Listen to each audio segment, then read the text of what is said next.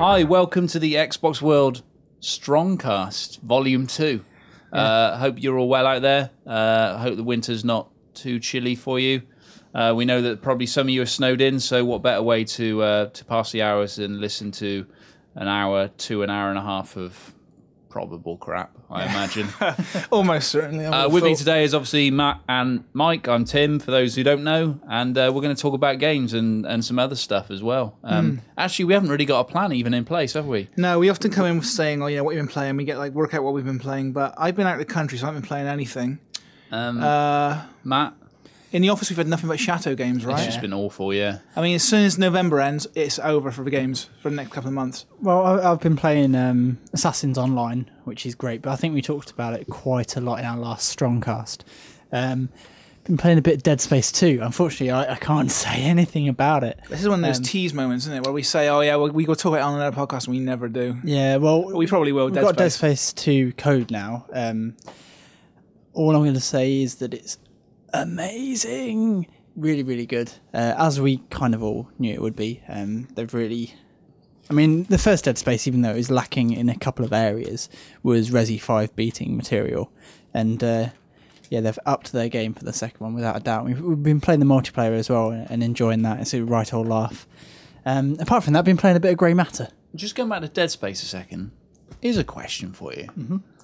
Where exactly did Dead Space come from? Because I know the EA have they've rebooted themselves, and they've had some on the sports side of things. They always get it right, but on the non-sports side of things, they've brought up a lot of good developers. But their internal studios have failed to deliver for quite a long time. Well, I mean, it was the first game really that kick-started their new wave of IP. Of new IP. It just came out at the right time. It's the EA Redwood Shores guys who were doing things like the Simpsons games and stuff. That's what I mean. Harry Potter. EALA did the Simpsons game, I think. That's what I mean, though. I mean, it seems amazing that they could bring out a game like Dead Space and then now do a sequel that is arguably even better. I mean, we haven't played the full through. It's during the misery years, EA lost a lot of talent, you know, and that they were placed to make a game like Dead Space is amazing. That they had enough talent in place to make it. I mean, this studio made those Lord of the Rings games that were all right. You remember Two Towers and Return of the King? Yeah. They were pretty decent. It was the same group of people. When I sat down and chatted to Steve Papustis a few months ago, who's the exec producer on Dead Space 2, he said, I pretty much asked him that question. I was asking him how EA had changed, because he's been there a decade. You know, what was the catalyst to becoming this new rebranded studio that it is? And he said, all the people are the same. We had this talent in there. It's just they were strung into doing these licensed games. And while the Lord of the Rings games, for instance, were decent, they were well received, people liked them, they were quite proud of them, you're limited by what you could do. And so they never had a project that they could really go nuts with and just, express themselves. And then obviously Riccatello came in and said, look, we need to get some new IP out there, guys. We need to kind of change what we're doing. And Dead Space was, I think, one of the first ones to get the green light. And I forget who's the guy who's just gone to Sledgehammer now. I forget his name. Schofield. So it's Schofield's baby. God, look at the crap that Redwood Shores works on. So I just pulled it up on my phone. So James Bond, Agent Under Fire. James Bond, Everything or Nothing. From Russia with Love. The Godfather of the game. The Black Hand edition of The Godfather of the game, The Simpsons game, and out of nowhere, Dead Space. Wow, I mean, all of a sudden, you got this amazing game. And suddenly, they're one of the hottest devs. They did go back and they went Dante's Inferno. They did. I mean, Dante's Inferno wasn't terrible. We gave it 73%. It was a fun the others were game. Good, 70% games. But so with that in mind, is Dead Space just a fluke or what? I guess we'll see when they come out with their next thing that isn't Dead Space. Well, I guess, but if the next thing will be the Ripper, right?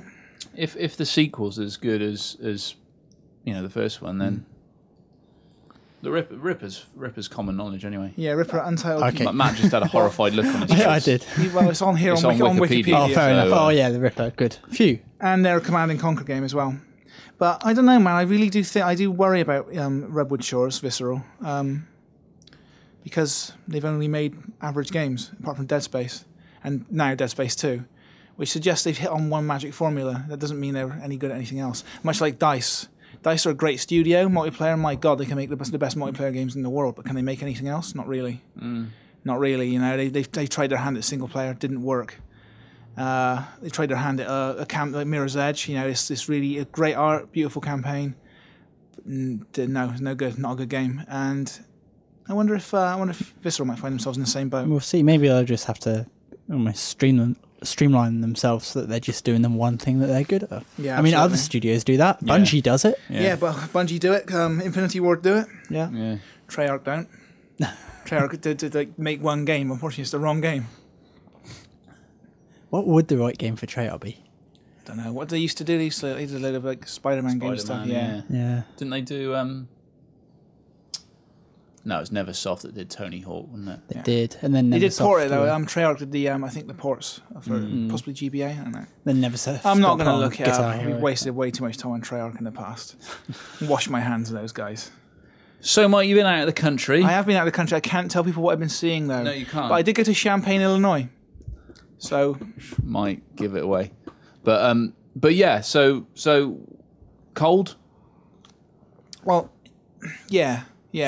So I saw two things over in America. One of them's for a big story we're doing. Yeah. And we won't mention it because we're looking forward to issue 100 at the moment, which we'll talk about later. Yeah.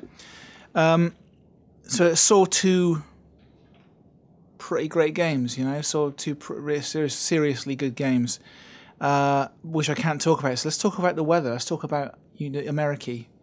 So we flew over on American Airlines. I am never flying American Airlines again. They hate you. The stewardesses just absolutely Yeah, they detest do. you.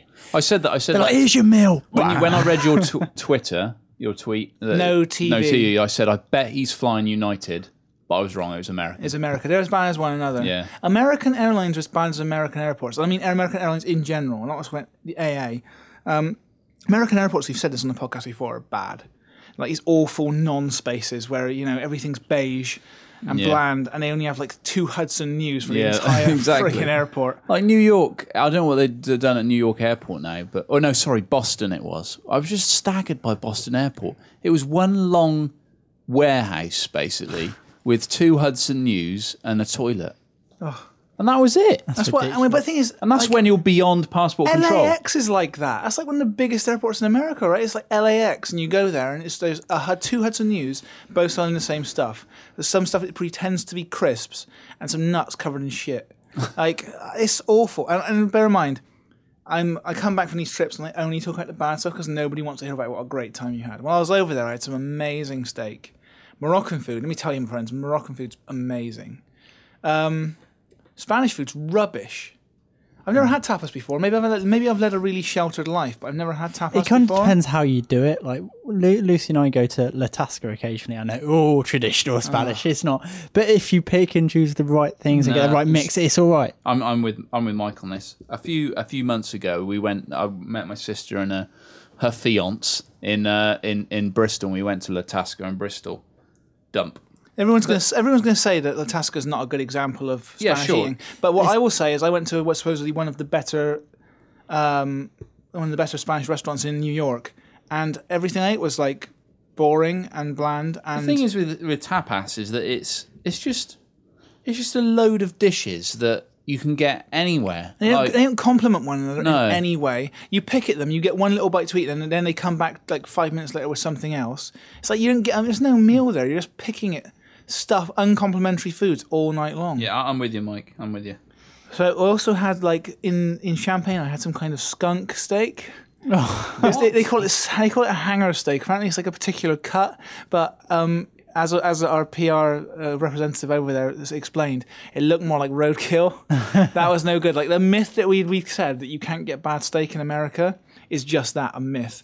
It turns out you can get bad steak, and what we had wasn't the best. Nobody wants to hear about the great times they had. They want to hear about the bad times. So that was one of them. We sat down in that restaurant, and it was the ground was dry outside, and an hour later we had 4 inches of snow. Really? That's some weather right there, my friend. That is some weather. But yeah, America's all right. I did a hell of a lot of flying, though. I mean, a lot of flying for a very short trip. Who did you fly on? American Eagle internally, which is their inland kind of thing, and American Airlines back to UK. My one and only experience of American Airlines was when my wife and I went travelling, I took a sabbatical from work, and we went out to America for a while, and we flew from LA to Hawaii, and it's actually a surprisingly long way. It's about 5.5 hours, and I got on the plane, and this one actually did have seat back TVs. Well, mine didn't. Yeah, and I said to my wife, well, at least we watch a movie or whatever. Anyway, these sort of troll-faced stewardesses came round, and they had to pay for the frigging headphones. Yeah. I mean, this isn't easy, Jet. I tell you, man, I'm never going to take BA and Virgin for granted again. What I like about BA and Virgin is you get on the plane, and it's just like a constant assault of good service. Like, even bad service is good service compared to America. You get on, and they come to you with like a little drink. You're like, oh, thank you very much. An hour later, a little packet of nuts or something. Not nuts these days. Pretzels. And then an hour after that, your lunch follows. And after that, more pretzels. And then after that, a little drink. And then after that, they come out with the breakfast. And then you land. And it's like, brilliant. Well, I've been constantly entertained and amused by the staff. On American, they didn't even send you a drink. You have to go and get it yourself. They don't even come and serve you. You've got to go to the galley and get it if you want it. And on the way back, we were on a 777, so it was a big plane, like a seriously wide plane. And all of their TV was just shit. Just straight to DVD crap. All of it. What was the best thing on it? Despicable Me. And everything else was straight to DVD crap. Oh, dear. Like, there was the cheapest stuff they could show. I'm never flying American again, man. Like, if they say, Mike, do you want to go and see the sequel to your favourite game ever and be the first person in the world to play it? I'll be like, who am I flying with? You'll say American. I'll be like, send Matt. Send Matt. He deserves to experience it. You've experienced it. I've experienced it. I've experienced it. You flown American? Send Taylor. I think so. It's either American or United. I forget which one. They're one of the same. two. But I said to Mike yesterday, I said, do you know what's worse than American? United. Do you know what's worse than United? Delta. I haven't flown Continental, so I don't know how they stack up, but American, United and Delta are all rubbish. What I like about this is how on topic it is about games. Who cares about on topic when I brought back some gifts from America? Let's have a quick chat about this and then we'll talk about some games. We got some sweets, but these are Japanese sweets, even though I was in America. Right. Don't let it confuse you. So what I got here is a green tea Kit Kat. Fancy some of that? Yeah, I'll try a bit, yeah. Is this from you, or because I saw Matty Castle eating some of these? Shut up. Don't tell him, don't spoil the magic. So basically Matt Castle went to Japan and brought these back. And then my girlfriend went to a Japanese shop in London and brought some other stuff back because I had neglected to buy anything. So, Jesus Christ. You cannot get... In Japanese, sweets are always impeccably packaged. Doesn't mean you can get them out, though. I'm not the biggest fan of green tea, and I've got to say, I like jelly beans. The green tea jelly bean is the worst flavoured jelly bean. You might be unpleasantly surprised to find that the Kit Kat looks like this. Oh, lime green. Lime green. It's lime green, so... Okay, so you break one off for Matt. Crack one off for Matt. There we go. Cheers, Tim. And we got to do the old simultaneous... It doesn't smell bad. It smells like white chocolate. Yeah. All right, we ready? Yeah. Just bang the whole thing. Are we down in the whole finger? Yeah. What? Oh, right. Smells good. Go. Oh. It's really nice. Not unpleasant at all. But I know, listeners, that's not a reaction you were hoping for, which is why I bought cheese-flavoured Kit Kats. Oh, no. Well, see, Hoodie tried one this morning in the office, and he said that it took him about 2 hours to get the taste out of his mouth. Oh, dear. Also, the cheese Kit Kats, they smell like mouldy feet when you open it. Oh. Just have a whiff. Oh, sorry, I've got to cut that. So how far into the podcast are we on? I don't know. About 20 minutes, maybe? We'll see. We'll have to edit that. Sorry, listeners, I do swear quite a lot. It's uncontrollable, I'm afraid. Have a whiff, Tim. Smell Mike's cheese. Smell my feet, Tim. Oh, that's disgusting. So we've only got 2 little miniature ones, and I don't think we're going to want a lot of them, so let's break them in half. There you go. I don't really want to eat one. I don't want to eat one either, but we just think like the readers. I'm not sure I can. Honestly, I think I might puke. No, you got to do it. Honestly, the smell is so repellent. I'm holding it at arm's length. I would rather eat those crickets again. I honestly think I might puke if I have this. I got a very sensitive weak constitution. Okay. Yeah. Well, Think about the readers. I can't. Honestly, it's just smelling it makes me. Tim's given up. This is Tim bottling out again, isn't Yeah. it? I know. I'm sorry, but I'm. Oh, come on in, Matt. You me, Mike? I seriously think I might puke. Tim can describe the experience then. It's 1, 2, 3. Oh, fuck. Split away. Well, Mike. It only gets worse. Mike looks like he's got some sort of gag reflex kind of kicking in, and the pellet's laughing, but I don't think he's laughing out of enjoyment. It's like a cheese string jizzed, jizzed in my mouth. Oh, it's like sweet, but it's cheesy. I'm gonna have the green tea one to get rid of the flavour. Oh. I don't recommend it, readers. That's vile. Oh, it stinks as well. Really stinks bad. Oh man, it reminds me. It does smell like cheesy feet. I'll tell you what. I'll tell you what else. It's not a sweet. But I'll tell you what It's else. on my fingers still as well. I'll tell you what else smells as well is chicken. When you get it out of the, ever notice it smells of fart? Really? Yeah, when you get it out of the packaging first time, or is it when you cook it? I can't remember. But I always associate chicken with. Well, if it's I've never like noticed a uncooked chicken, it's probably smells guts though, right? yeah, Because possibly. you've got yeah, scraped yeah. out guts cavities. It probably Yeah. does smell like fart. Yeah. So anyway, the last thing is actually probably going to be quite nice. Oh, thank but God. That means that all I've got is your reaction when I show you the box. Okay. But It's called ball cake. Yeah. And it looks like... ball cake. Yeah. So I'm going to open this. You guys carry on talking. Okay. What's everyone been playing in the office while I've been away? So, well, not in the office, Tim, but you've been playing some Kinect Sports at home. I have been, playing quite a lot of Kinect actually. You said your little one likes bowling, right? Yeah, she's really You good said, at it. "Can I play Actually, bowling? Can I it's play a bowling? great, Can I play bowling?" yeah, it's a great leveler actually. Really good leveler. It's so me, my wife, and my little one have been playing Kinect Sports, and I got to say it is a good leveler because my wife is pretty good at bowling and has beaten me quite a few times, and even my little one got 2 strikes on the trot. Pretty good for a 4-year-old. Well, I think that just vindicates what Kudo Tsunoda was saying when I interviewed him at E3, saying these are skill-based games and you can't just come in and just job your way through them. You know, Yeah. like for example, if you're like 4 Yeah, years old, that's you right, just yeah. swing your arm at the screen. No, she sort of it's really good actually. She sort of picks it up quite quickly and she reaches out and gets the ball and then that sort of thing. She found Connectimals she also liked, but the trouble is with Connectimals is it just takes too long to get going.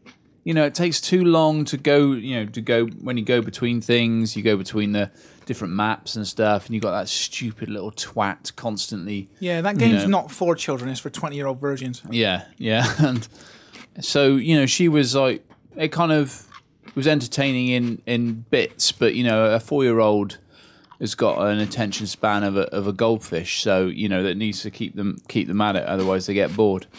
Ball cake's okay, right? Yeah, ball cake's all right. Yeah, Don't mind a bit of ball cake. It's not as nice as the Kit Kat, the first Kit Kat, yeah, the green tea one. yeah. It was nice, the green tea one. Yeah, not as nice. You as should the know cheese it. one, It's though. actually the name on the back is Wang Wang Rice Ball Wang Wang rice ball. Wang Wang's / ball cake. strawberry flavour. It's made from potato starch, sugar, and egg milk powder. And Wang Wang.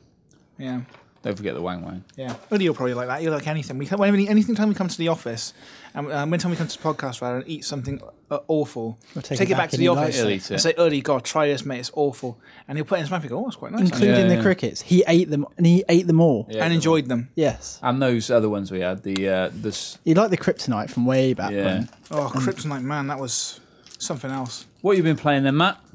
So I've been playing some Grey Matter for review. I don't think I can talk loads about it right now. Why not? It's out in Germany. Sorry, Jimmy, you can talk as much as you want about it. We're kind of enjoying it. It's not a patch on the Gabriel Knight games, which is the ones that Jane Jensen did beforehand.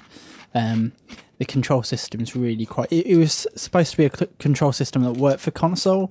You basically pull a trigger, and up pops a wheel, and you then rotate the left analog stick in the direction of the object that you want to interact with.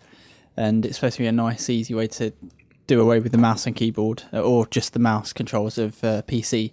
But it just really doesn't work that well on console. You have to constantly reposition yourself, and then say if you're if you stood on the left-hand side of the screen and there are like 4 objects, well, if there are more than 4 objects to the right of you, towards the right-hand side of the screen, obviously when you point the arrow in that direction, only one of them is going to select. And then you have to slowly start rotating the stick away from the direction until it locks onto one. So it could be like you pointing completely the opposite direction to the object you want to pick up or whatever. But because there are so many objects in that area, that's just the first slot it appears on the wheel, and it's clumsy. Puzzles seem all right. Weird as like every PC point-and-click game is. They're very obscure at times. Story seems all right. Decent enough voice acting. Nice locations, but it's all nothing amazing. amazing. It's all a little bit. It's all right, isn't it? Yeah, nothing decent, amazing. isn't it? But decent's okay. It's all right. Yeah. So been playing that a bit. Been playing. I can't really think now. We definitely had a few things on the go. As I say, Well, Assassin's Creed multiplayer has been great. We talked about it on the last podcast. One of the reasons we haven't got we can't say a great deal about what we've been playing in the office is because we just wrapped up the 100th issue, right? I mean, we've been breaking our backs. I get home at the end of the day doing that. It's just like, Jesus, man, like I ain't got time for anything now. I was working till like 8 o'clock at night towards the end of the thing, and just going home, and you didn't want anything to do with games by that point, you know. Yeah, it was a tough issue. We might as well talk about it. It's a tough issue. It should pay off, right? I mean, it's going to be on shelves in next week. Yeah, is it next 21st week? of December. What's the date today? Just wait what's in. Oh no, it won't be next week. It'll be the week after.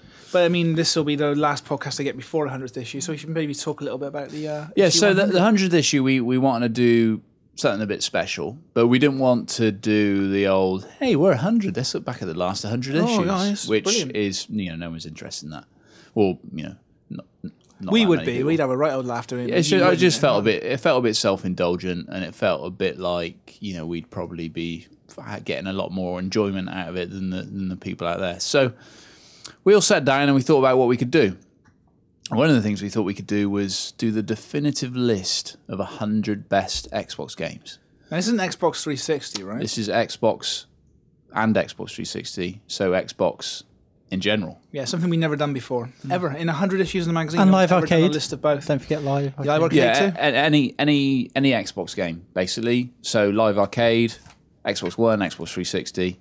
Could have been Kinect, but none of the Kinect games made the cut. So yeah, we sat down and we thought we're going to do that. We're going to do this, and it was actually fairly painless, sort of coming up with this. I mean, you guys sort of drove a lot. We made a list of like 140 games that were really, really good. Can you get that cheese? Where's that cheese thing? I can just. You're doing it away. It's over there. Freaking stinks. So we made a list of like 140 games that were very good, and slowly put them in order and slowly whittled them down.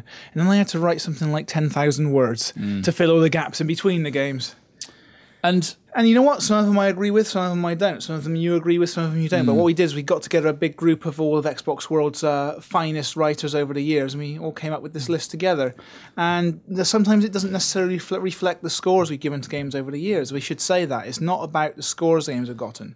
I mean, sometimes those aren't representative of of what we as a group think. We tend to try and get our scoring system is like as even as possible across the board. Every now and again, when you get the odd unusual peak, you get the odd unusual trough. So we got together a bunch of writers and everybody sat and haggled it out. I think generally over the years we've I'd say I think we've talked about this a bit before, but 95% of games I say that we're all pretty much in agreement on. Scores are a tricky business at the best of times. There are games that sort of come through where one of us will really, really like it and the rest of us will be a bit lukewarm about it. And those are the ones that we wanted to try and address. The 100 list is not a list of games that it's not based on how much they scored. It's not even really based on how they stand up now. It's based on a number of criteria, lots of different criteria. A lot of it really is just gut feeling. Yeah. You get a bunch of games writers in the same room and you just have them talk about games they've loved. Because, I mean, by taking in Xbox games, you are taking in games that are inevitably going to look less visually appealing than the games we've got now. You've got games that aren't going to run as smoothly as the ones we've got now. But, you have to take in, get some of the games on Xbox One are still, regardless of how they look and perhaps how they perform, are still brilliant And games. the day they came out, man, some of them were amazing. Yeah. So we try to take into consideration a lot of different. But when you get criteria. 10 people in the same room and they're all arguing about how you're going to list a load of games, they've all got different criteria as well. Yeah. Some people say, well, on the day it came out, it was amazing. You're like, well, screw you. The day it came, you can't even play that game anymore. That's not the game. The game the day it came out isn't the game it is now. Yeah. What you remember ain't that. Other people, it's like, well, does it still hold up today? That's another way of measuring it. You talk about online games where the server's been turned off. Like, you can't even play that game anymore. Does it go on the list? Everyone's got different reasons. And you know what? We tried to take all of that into account, build this list, which it's a daunting list. It is, yeah. And But with a bit of luck, you'll find something interesting to read about every one of them. But a couple of things that sort of came to me while I was sort of final checking it was, number one was the sort of running order and the games, how they appear is not necessarily how I think a lot of people out there will assume they run. It'd be nice to hear from people what they think. Yeah, when they read it and as well. that's what I was going to say, is that hopefully people will write in if they disagree or even if they agree. I mean, I'm sure there are choices that we've made that people won't agree with, and that's good. That's what we want to do. We want to generate a bit of debate. The other thing... There's at least one game in this which I think is a genuinely terrible game. I mean, and I'm sure the same is true for Matt. There's at least one or two games you think are just real bad. That U-turn for Jumper putting it in the top 3. I don't know what you were on about. Yeah. The other thing was reading it though, and given what Mike just said, is realizing how many incredible games we've had on Xbox. And by Xbox I mean both forms of Xbox. Matt and I were talking about this. You get to number 50 in the chart, and you've got games which are absolutely incredible games. You're like, God, there's 50 games better than this one. Yeah, you got like 90 to 100. You're sort of like, these are great games. Yeah. These are games that you would be like proud I just to remember reading entry 100, and I thought, bloody hell, if this is entry 100. We are in for a treat. And there were ones that we had to chop in the end, and we were both extremely sad to see some of them go. We were thinking for a while about doing like an honourable mention section, but as soon as you do that, you may as well just do a top 105. You know. Yeah. And that wouldn't have really fit our. Maybe we do it for the 105th issue. Yeah, that's right. Yeah. So we also got, God, man, a lot of stuff for that issue. Yeah. So the other big thing I guess is that we've got something that I think it would be fair to say Matt's kind of driven, although Mike's helped him out a bit, which is 100 gaming secrets revealed, which is not tips, it's not cheats, it's not guides. We've gone to 100 industry luminaries and we've asked them for one secret to their success. Genuine secrets, and we've got some redonkulously heavy hitters. I mean, this is the kind of one of those things you think, oh, this would be great. You'll get Joe Schmo from Splash Damage and John Bloggs from EA Redwood Shores. No, they can sod off. Yeah, what we've got is not that we didn't include someone from Splash Damage. Oh no, we did. What we've got is top guys from top studios. Yeah. We're talking guys like Gabe Newell, Levine, Blazinski, Spectre. Oh, Spectre. We've got some Braben. We've got some strong names. We've got a Lara Croft, Peter Moore, Molyneux, of course. We've got Toby Gard, Danny Bilson, Pitchford, Mark Pachter. Yeah, Michael Pachter. And might have a bit of Jack Thompson as well. Oh, the awful Jack Thompson. Jackie Thompson. Jackie Bow. So basically got in touch with loads and loads and loads of people. And these people will shed Livingston. some serious light on the industry you love. Yeah, so basically I asked them all one question each about what they do. I mean, there's one guy who's like pretty important, right? Because he'll teach you to look after yourself. Oh, Baz Rutten. Dang. I was so happy when Baz Rutten got back to us. It was a wonderful answer. So, Matt, it's been sort of ongoing for what, 3 or 4 months? Yeah, probably 2.5, 3 months. It's a long time in the making. And it's some people were quicker to get back to us than yeah, others. some it was going down literally right to the minute I was handing it in. We should just say it was such a huge feature. It's part 1 of it. Yeah, we had to split it in 2 because Matt turned around to me and said, okay, I've got all 100. I think it's going to run to about 32 pages. And I said, well, I don't think we've quite got enough room for 32-page feature, so we may have to split this over 2 issues. So we've done 50 this issue 100, and we'll do 50 and 101. Yeah, with perhaps a little bonus as well. We'll see when 101 goes out the door. But no, some huge names. I don't even think we've talked about some of the bigger names. I guess we can leave those as a surprise. Yeah, but almost everyone was really good. Really got back to us pretty fast. A couple of people said they would and never did, sadly. But hey, at the end of the day, it's pretty fortunate that they didn't, because there's literally no space for anyone else. Yeah, there's no dead weight in the list as it stands. There's some absolutely no dead weight. strong games in there. Yeah, and some good answers, some cryptic answers, and some funny answers, some questions, off the wall questions as well. Yeah, some long ones, some short ones, some nice ladies in there. Lovely ladies. Oh, we've got a good mix in there, that's for sure. And the other thing we did was a 2000, kind of part one of our 2011 preview, because long-time readers will know that we tend to split our preview over a couple of issues at this time of year, only because Future hand us an annual Christmas present at this time of the year, which is to get an issue out in 2 weeks. So we've done the 20 hottest games of 2011 in issue 100, and we'll follow it up with everything else that's coming in 2011. Literally everything else. As always, we'll do every single game of 2011. Oh my god! And that's on our short issue as well. Right now, we're breaking our backs on the short issue. Yeah. See, the short issue is something you could probably explain. Basically, we do 13 issues a year, correct? And that means one has to be squeezed in. And we need to get onto the printers before Christmas. So this Future's a little Christmas treat for us all, right? Yeah. Gotta get it to the printers before Christmas so that they can get it printed and on shelves for you guys in the new year. Now, that means we have to turn around an issue double quick.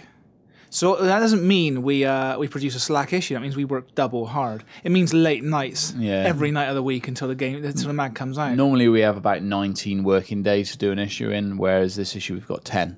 So you can see how it's working.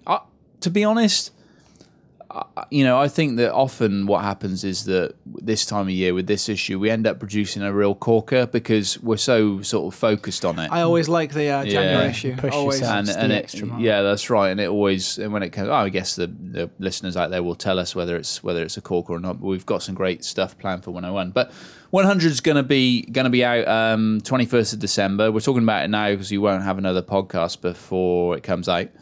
We are going to try and get a podcast out just before Christmas, though, right? Yeah, if we can, yeah. Right. Okay. So yeah, definitely go out and buy it. It's big. Oh, I forgot to mention the biggest thing. Feature. I forgot to mention the biggest thing in it, which is the issue comes with a free pair of 3D glasses, and the whole issue, 90% of the issue is designed in 3D. And you'll be able to see everything, the 100 secrets, the 100 best games, the 20 hottest games of next year in full 3D, eye-popping 3D. It really is brilliant. But don't worry, it doesn't mean that you won't be able to read the issue without your glasses. It's not one of those bullshit red blue things. It's very right? clever tech where we design it in a special way, using special colours and a special printing process, so that without your glasses on, it just reads like a regular issue. But with your glasses on, whoop, there goes the old. Is that a noise, mate? You be like, that's what. That's right. That's what the old 3D noise is. So it's a first for us. We're really, really well. Actually, we haven't even had the issues back, but based on the printouts we've had, I think it looks really, really cool. And we hope you really enjoy it. It's a challenge for our art boys, right? They had to spend ages trying to work on what works best in 3D and what doesn't. Yeah. It's kind of the new 3D, which is 3D glasses, which are called Chroma something. It's like Chroma Depth or something, which is basically like old Jimmy Cameron used for Avatar. Same sort of technique. So yeah, they're free with the issue. Pick them out. Read the mag. Don't let your eyes get hurt. Yeah, and a special DVD as well. I should say I do the DVD again now, and we've done a little bit extra. Chief Asshole. Thanks a lot, Tim. Cheers for that. And we've put some extra work into the DVD as well. So we've got lots special more content DVD for you. Yeah, really good DVD actually. This issue recorded some extra special stuff for that, and some specially long voiceovers and round tables. Do we do round tables? We did. Oh, we did. We did. Right, okay. You weren't there for those. We might have some outtakes that I haven't shown you guys yet. Okay. Oh, wonderful. which will be interesting. Excellent. Okay, we've pimped up this thing enough. Yeah. Now. We're not actually going to talk about Christmas on this podcast. We're going to save it for the next one, which will be going live by the looks of things on the 24th. Yep. Christmas Eve. So a little Christmas treat for everybody. You can listen to it as you're tucking yourself into bed for Santa. That'd be nice, right? But you know what? I got a magazine here that's not in 3D. got this from the American Airlines flight. Picked it up because it's that's where the good journalism's at. Absolutely. It's like when you It's all our dream. Like, Yeah. you start off in games, then you move up to like the tabloids, and then you go into Sky, the Sky Mile magazine. So it's Sky Mile magazine. Now I recommend Sky Mile magazine to anyone who's got a flight anywhere because it will kill an hour or two on the flight because you can look at some brilliant things like it's a magazine. To explain what it is, it's a magazine filled with things that no one ever asked for or ever wanted. Like some of the things you would buy in, say, like a Hawkins Bazaar type shop. Some of them you buy in Joe shops. Way below that. Like, it's like when someone comes up to you and says, it's like someone goes on to Dragon's Den and goes, I've got this brilliant idea for a product. And they're like, what is it? And they're like electric scissors. and you're like, I don't know that this hand thing, this I'm doing for the miming here, is so difficult. We need scissors to be motorized, and they're all like, I'm out. Yeah. Well, all the people that they would have got I'm out on, Sky Malls in. Sky Malls in. They're absolutely 100% in. So how about a remote controlled tarantula? This remote controlled tarantula scurries across flat surfaces like an actual arachnid, moving forwards and backwards on command. The spider. Can you turn it? No, I think it's just like you put a battery in, just switch them on, it just goes. It allows it's got two motors. One drives a set of wheels, and the other one makes 8 legs twitch, which lets you frighten unsuspecting arachnophobes day or night from up to 25 feet away. That's really specific, isn't it? It has a hairy exterior similar to the urticating hairs that cover a tarantula's abdomen. Sounds disgusting. That's amazing. Yeah, well, this magazine's full of things like that. Like, how about the marshmallow gun? This is amazing. The clever pump-action device shoots sweet, edible miniature marshmallows over 30 feet. And, unlike other marshmallow blasters, comes with an LED sight. What other marshmallow blasters are these? Oh, because the market is so crowded. It's saturated. Yeah. Saturated. With Easy to Refill magazine holds 25 marshmallows for fast, non-stop action. What are you supposed to fire them at? I mean, you're supposed to fire them into someone's People's mouth. mouths. Yeah. But if it goes 30 feet, and let's be honest, if you think about it, marshmallows, they're pretty light. You wouldn't think they go that fast. You have to put a lot of power It's going to behind. have to have a hell of a pump on Firing that into someone's gob. Something isn't gonna be actually good. useful, though. Video recording sunglasses. These are glasses with a built-in video camera to allow you to discreetly record all that you see. Let me show you. Nudist beats. Let me show you how discreet these glasses are.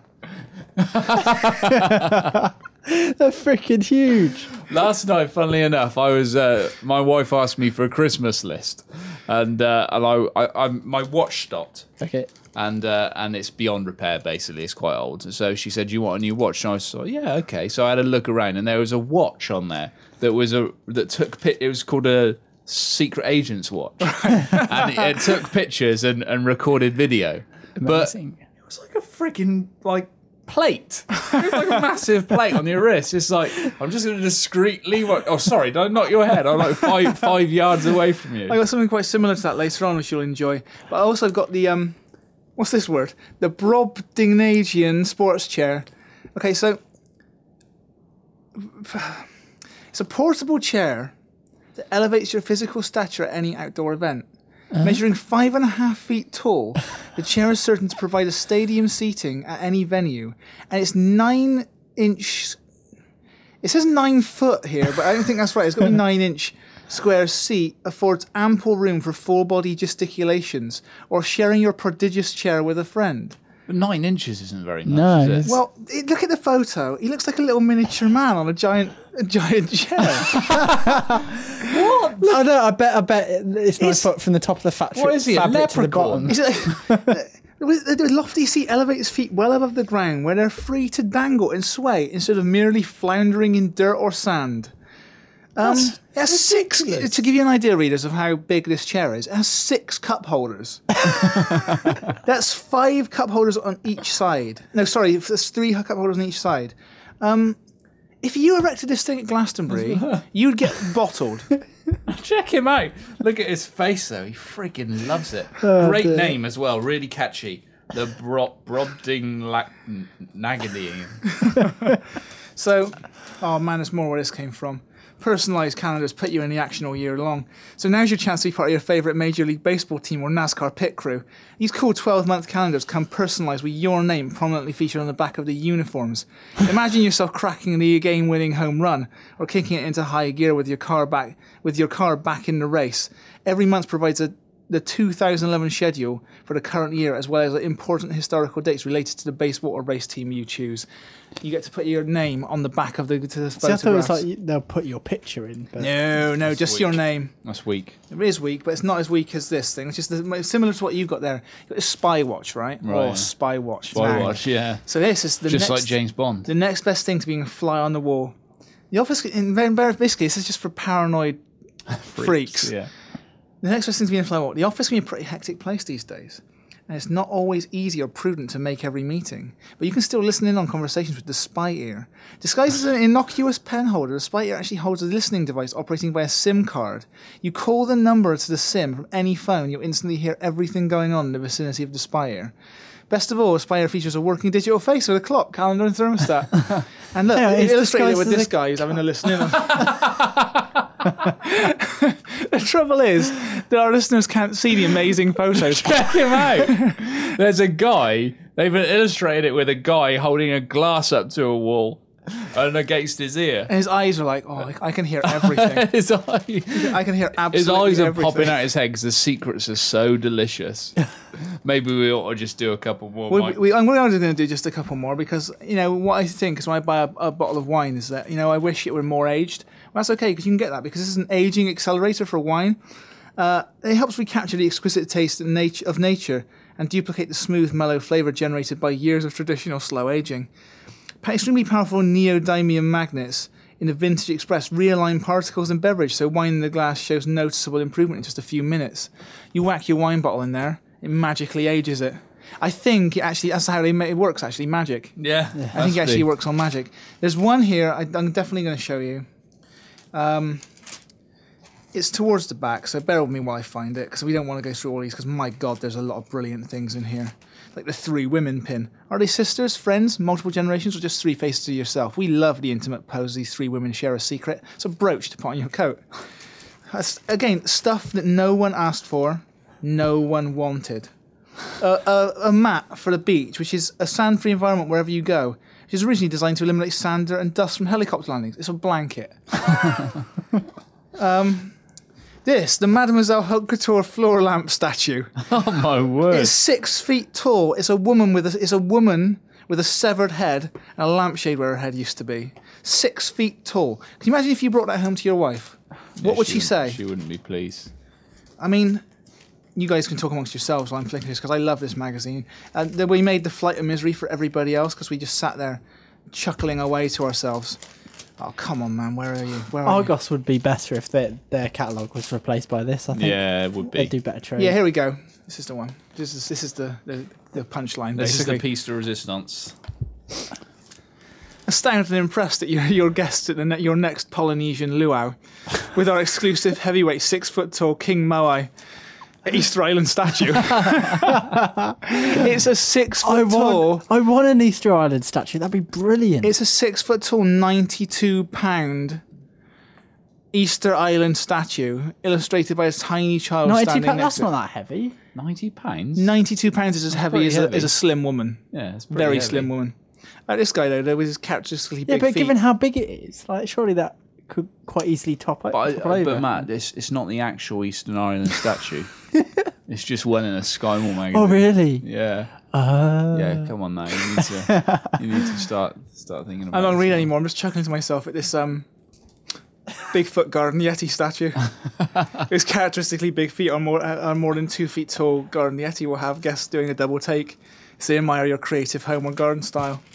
How about this? The zombie.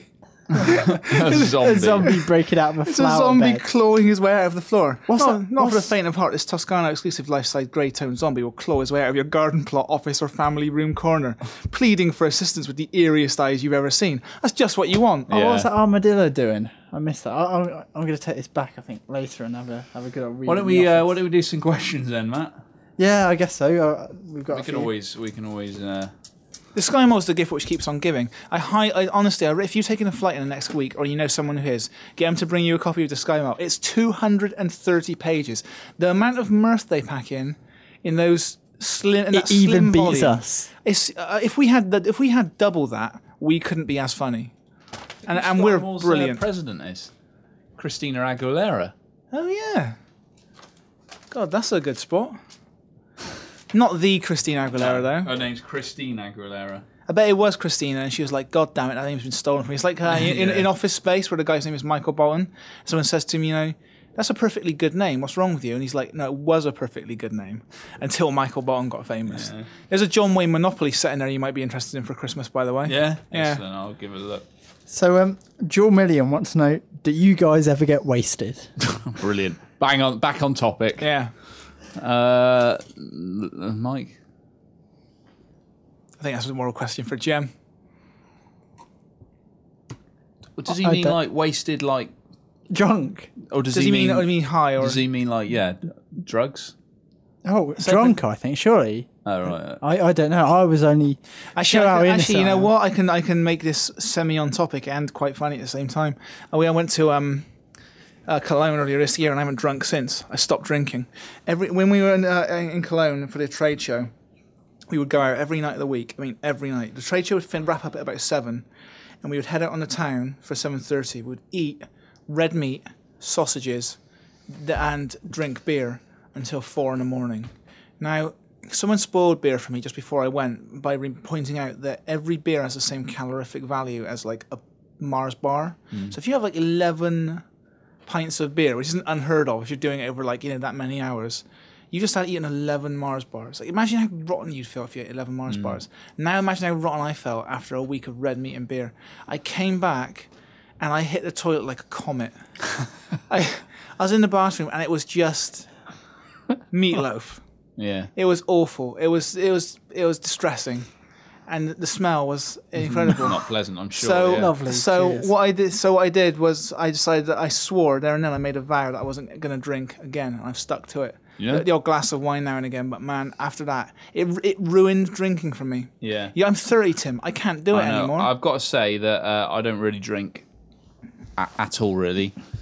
We had a discussion in the office before I came out about the one time in like 10 years that I got drunk, a bit too drunk, and everyone always brings it up, and that's only because Where was this? this was a friend's wedding reception, where he worked at Future. He used to work at Future, so there were quite a few Future people there, and. I'm not going to go into it, but we'd had a outside of work a bit of a tough time. So I thought I'm going to go and just let my hair down. Got a bit drunk, had a bit of a whoopsie outside, in the alley. I was sick, by the way. I didn't shit myself or anything. And then everyone always brings it up every time. It's like, oh Tim, it's like that time you got drunk at a party, wasn't it? Yeah, one time. Yeah, that's right. And it's like I don't drink. Really, but it's because I don't drink that people always remember it, So I can't say I get wasted a lot, no. No, I don't think as a mag we're quite reserved when it comes to the alcohol. Sometimes, But we are out on the Christmas curry next week. We are. Yeah, We're Christmas go- curry next Monday, which would be 2 next days Monday from now. for you 2 guys days, listening yeah. as well. So when we go out to events, sometimes you see people that get absolutely just monitored. Rat Like arse. really, really bad. I've seen a few sites I wouldn't like to repeat. Just munted. But Futures Christmas party is coming up as well in a couple of weeks. And last year there were some interesting casualties, shall we say. We won't name any names or point fingers, but we all know. I remember we that. know. It's interesting though, Matt, that your funniest story about a drunk person and one of my funny stories about a drunk person ended up being the same person. You went on when you went to I literally don't know what. on a trip, Okay. and someone got a bit drunk. Oh, And then remember when I told you about the story about how I went to the Golden Joysticks one year and I was waiting outside the Golden Joysticks and this guy came out and he was absolutely obliterated. yes. And he walked off down the street and he was really wobbling around. You could see that.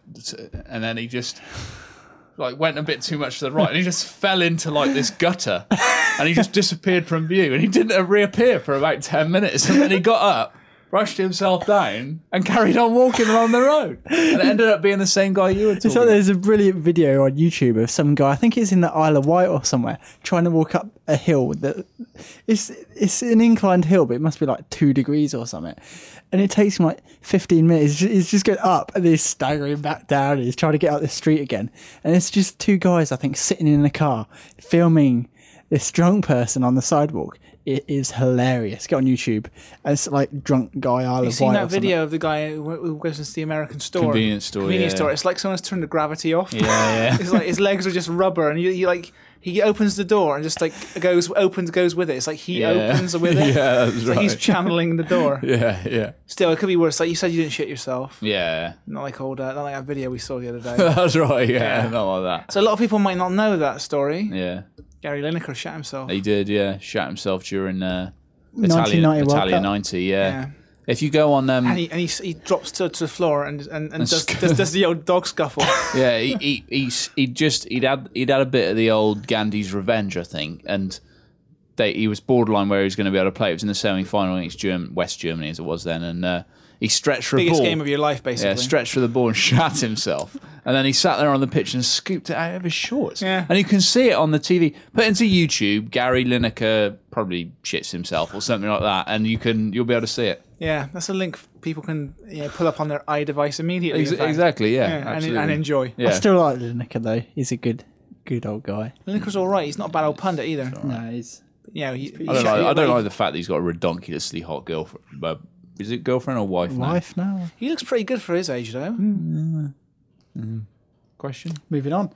Flying Penguin 18 wants to know, do we think we'll ever see HD remakes of original Xbox games? HD is in fully re-rendered.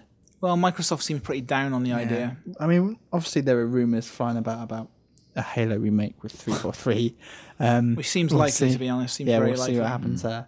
But if we don't, like Microsoft obviously did come out and say they weren't looking at doing it. Or did it'll be a they? I shame. mean, that who was it who said...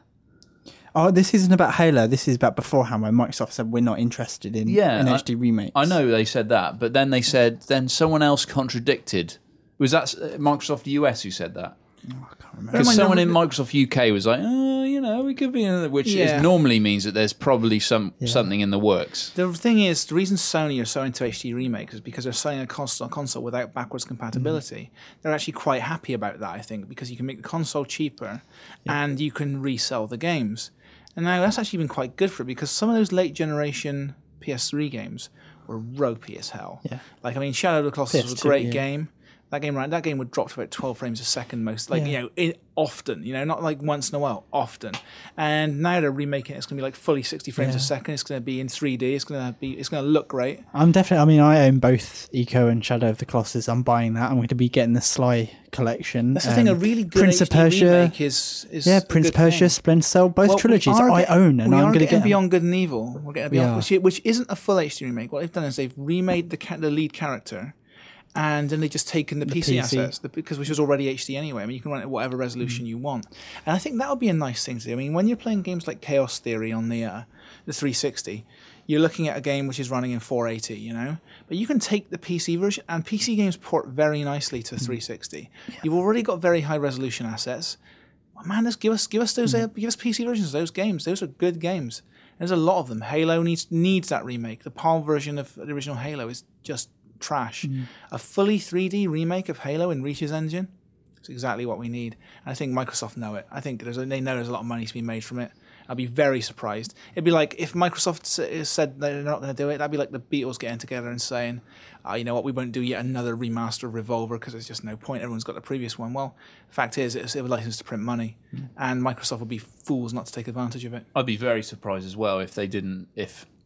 I think, as you said, Mike, it's sort of likely that 343 are probably doing something around. What else are they working on otherwise? Yeah, and I think it's probably more than anything to kind of help them find their feet with something they've got to break the studio. Yeah, and B, that'll come out. People will be like, brilliant! An HD version of Halo 343 are brilliant, and everyone gets behind the studio. They can't come out with Halo 4 because if they do it wrong, they're dead. Yeah. But if they come out with a remake of Halo, a game that everyone already knows is good, trim the library out, making it a little bit slimmer, just one floor maybe. You put in the new vehicle physics, amazing graphics, all the new weapons and so on. And it's going to be good because guess what? We already know the game's good. It's like, there's not a lot they can do to mess it up. As long as they stick to the original structure, people are going to like it. It's a safe bet. You get everybody practiced for Halo 4. You use a template which is already proven to work. You got yourself the makings of a decent studio. Yeah, definitely. That's pretty much it. One more, another one from Flying Penguin. He wants to know, do we think Kinect will really add 5 years onto the 360's life? I think it's a difficult one to say this far out. I think it's 5 years now. No, I think I'll be very surprised if we don't see Microsoft announce a new console in 2012.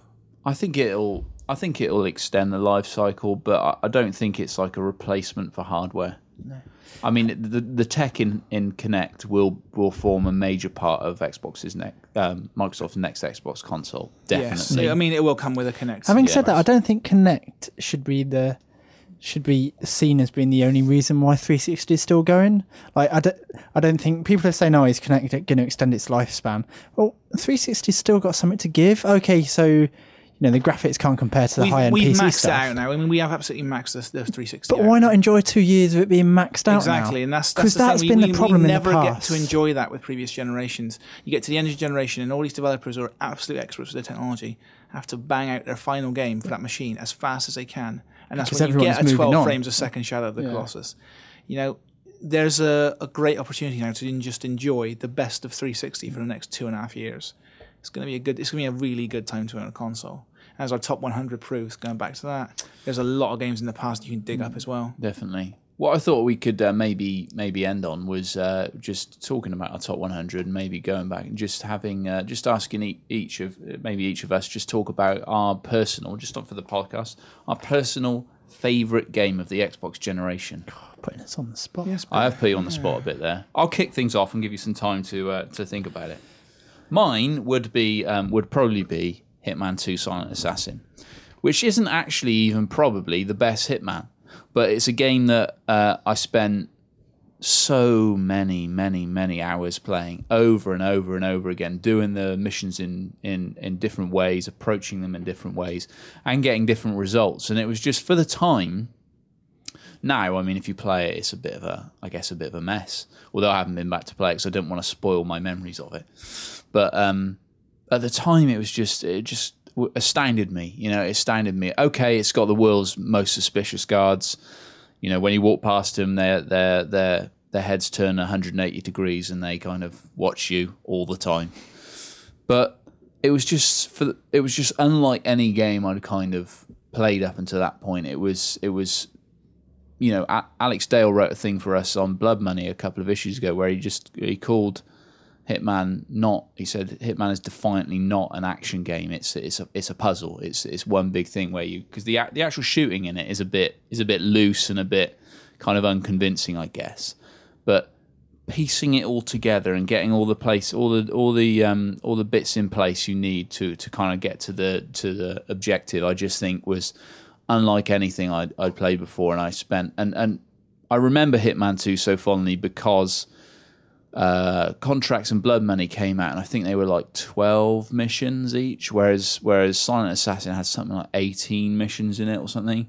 So it went on for a long time, but I liked that because it kept me going, it kept me coming back, and I just remember just really just being completely blown away by the ideas in it. I also liked it because, as you both know, I'm not the best gamer in the office anymore. You guys have far surpassed me, but with Hitman, it's a very slow and kind of considered approach to games, and I like that. I like to be, in a straight race where we're just bashing at buttons and doing that kind of thing. I'll always come off second best, but I think with a game where you actually get to sit down and kind of have a bit of time with it, thinking about it and approaching missions in a certain way and trying things, and I think it's just, for me, that's now I'm in my 30s, almost in my mid 30s. That's what I want from a game. I don't want a game where I'm having to constantly, get my head around 15,000 buttons. I like the fact that we've got time to think about my approach and do it that way. So for me, it would be Hitman 2. For me, I think really it would have to be Oblivion for me, given how much time I lost to game, how I nearly failed my degree because of that game. It just, my life was Oblivion for a couple of months, I think. Just think how different your life would be if you had failed your degree, though. Although you think about Vice City and you think, is it Vice City? But I'm not going to say Oblivion. I'm going to say something different because I'm the only one who will stick up for this. And I'm going to say Lost Odyssey. I'm a huge JRPG fan. Final Fantasy VII is the reason why I got into JRPGs, and since then I've discovered lots of other Final Fantasies, it's among funny other you say games. That, because Final Fantasy VII was the reason I got out of JRPGs. among other JRPGs as well. But Lost Odyssey for me is Final Fantasy in all but name. In fact, I think it's better than almost every Final Fantasy as well. And I think it was largely ignored, and unfairly so, because Mistwalker right now has a much better idea of what makes a good JRPG than Square does. Because Final Fantasy 13 was absolutely horrible, both in terms of just being a JRPG and what it was trying to do anyway. It's just a linear game where you just press forward and A for 8 hours on the trot until you actually had to do a little bit of thinking. Lost Odyssey just hit all the right notes. He had a wonderful story, a really compelling world, great characters. One of the few JRPGs I've ever played where the American voices are better than the original Japanese ones. There's a guy in it called Jansen who's just hilarious with his English voice actor. I don't know who it was who did the voices, but they were absolutely brilliant. Really compelling battle system, which for me makes or breaks a JRPG. It has to work, and it really, really worked. A good wall system for defense stats. I know that's a very nerdy thing to say, but it really appealed to me. And a great antagonist, because I think the best JRPGs, I know Mike maybe doesn't like 7 as much as me, but I think he'd be in agreement that Sephiroth is legendary. And Gongora in Lost Odyssey is absolutely wonderful. Not quite equal to Sephiroth, but you know what? He's not a million miles away either. And finally, just to wrap it all up, to make it even better than it otherwise would be, it has a selection of memories. They're basically short stories, which are just absolutely impeccably told. They're so... it's going to sound awful, but they're so moving, and they really are just wonderful pieces of literature that if you take them out of the game and just hand them to people to read, they will really enjoy it. And I think they will be surprised to discover that content like that can be found in a game. And it actually made me stop and think a few times, and I can't really name another game that's ever done that to me. So I would say Lost Odyssey, even though I really mean Oblivion. Mike. So back in about 2004-5, I had no job, no money, not a pot to piss in. I was working I was working somewhere where I was working nights anyway, and I would come home at the end of the night shift, and I would sit down and I would play one game every night, guaranteed, until 6 in the morning, until the sun came up, literally until the sun came up. It happened every night for month after month after month. And I met some crazy people just playing this one game. I met a guy who works on Abramovich's yacht for half the year, and I met guys who were just so good at it, you weren't even playing in their same league. And it was a game which I don't know how many hours I played, because the clock in the game was broken, which would probably give it away to a lot of people who actually did play it. It's Project Gotham 2. Now, I played on the Metropolis Street Race on the Dreamcast back in 2000, whenever that game came out. I really liked it. I was more of an arcade racer back then, so I liked to put my foot on the accelerator and just drift every turn. Which, of course, you can't really do with Project Gotham. Gotham's halfway between sim and arcade. It's got a lovely handling model, which hasn't been bettered by any other arcade racer. Grid is similar, but it hasn't come even close. Test Drive Unlimited didn't even come close. It's a game that I got more than my money's worth out of. I can honestly say, you spend 30 quid on this game, and I've got over, several hundred hours worth of fun. Yeah. It's a game which I would come home, like I say, on a night, deny myself sleep just to play it all night long. And because of the times I was playing, I was mostly playing Americans.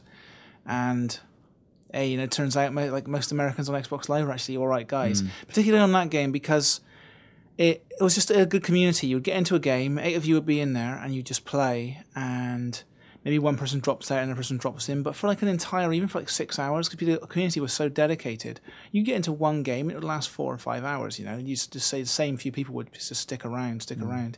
And everybody had like this weird kind of honor code, which didn't translate to the later games in the series, and that was one of the big problems. There's 2 problems to the later games in the series.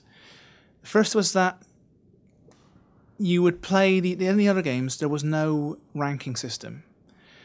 The beauty of Gotham was that you always had a number which was going up. And of course, developers have since learned the value of that. But for a while there, they just forgot it. Gotham had this, you always had a number, and that number would always increase. You had an experience with every race. It didn't really equate to anything. I think it affected who you were ranked against. But it didn't matter anyway, because it didn't have a matchmaking system. It just had a browser system, so you could just jump into anyone's game that you wanted. So you always had this number, so you always felt like you were making progress, no matter how many hours you played, and I played a lot. Although not as many as the guys were up to like level 30. I think I made it to like level 40 or something. And the second big problem with the later Gotham games is a problem that I've just completely forgot about.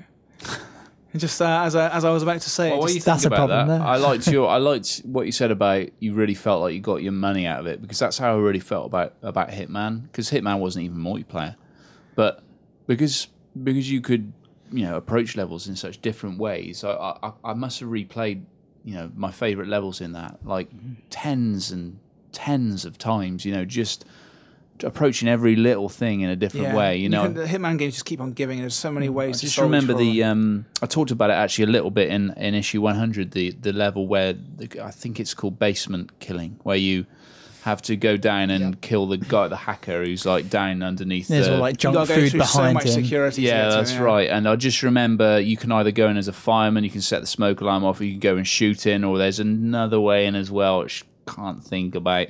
You can drop the fibre wire down the chute, can't you, and just go in with no metal on you, and just wander in. But hasn't he? Am I remembering it right? Hasn't he got like crisps on the floor around him? Behind him, yeah. So you have to tread carefully. Have to tread carefully and all that sort of stuff. It's just really good. Is there like these locked room mysteries? It's like, how do I solve this? The other one, the other thing I love about Gotham Story was the honor code, which is like this weird thing where everybody would just play by the same rules without the rules ever being explained. Somehow we all knew them.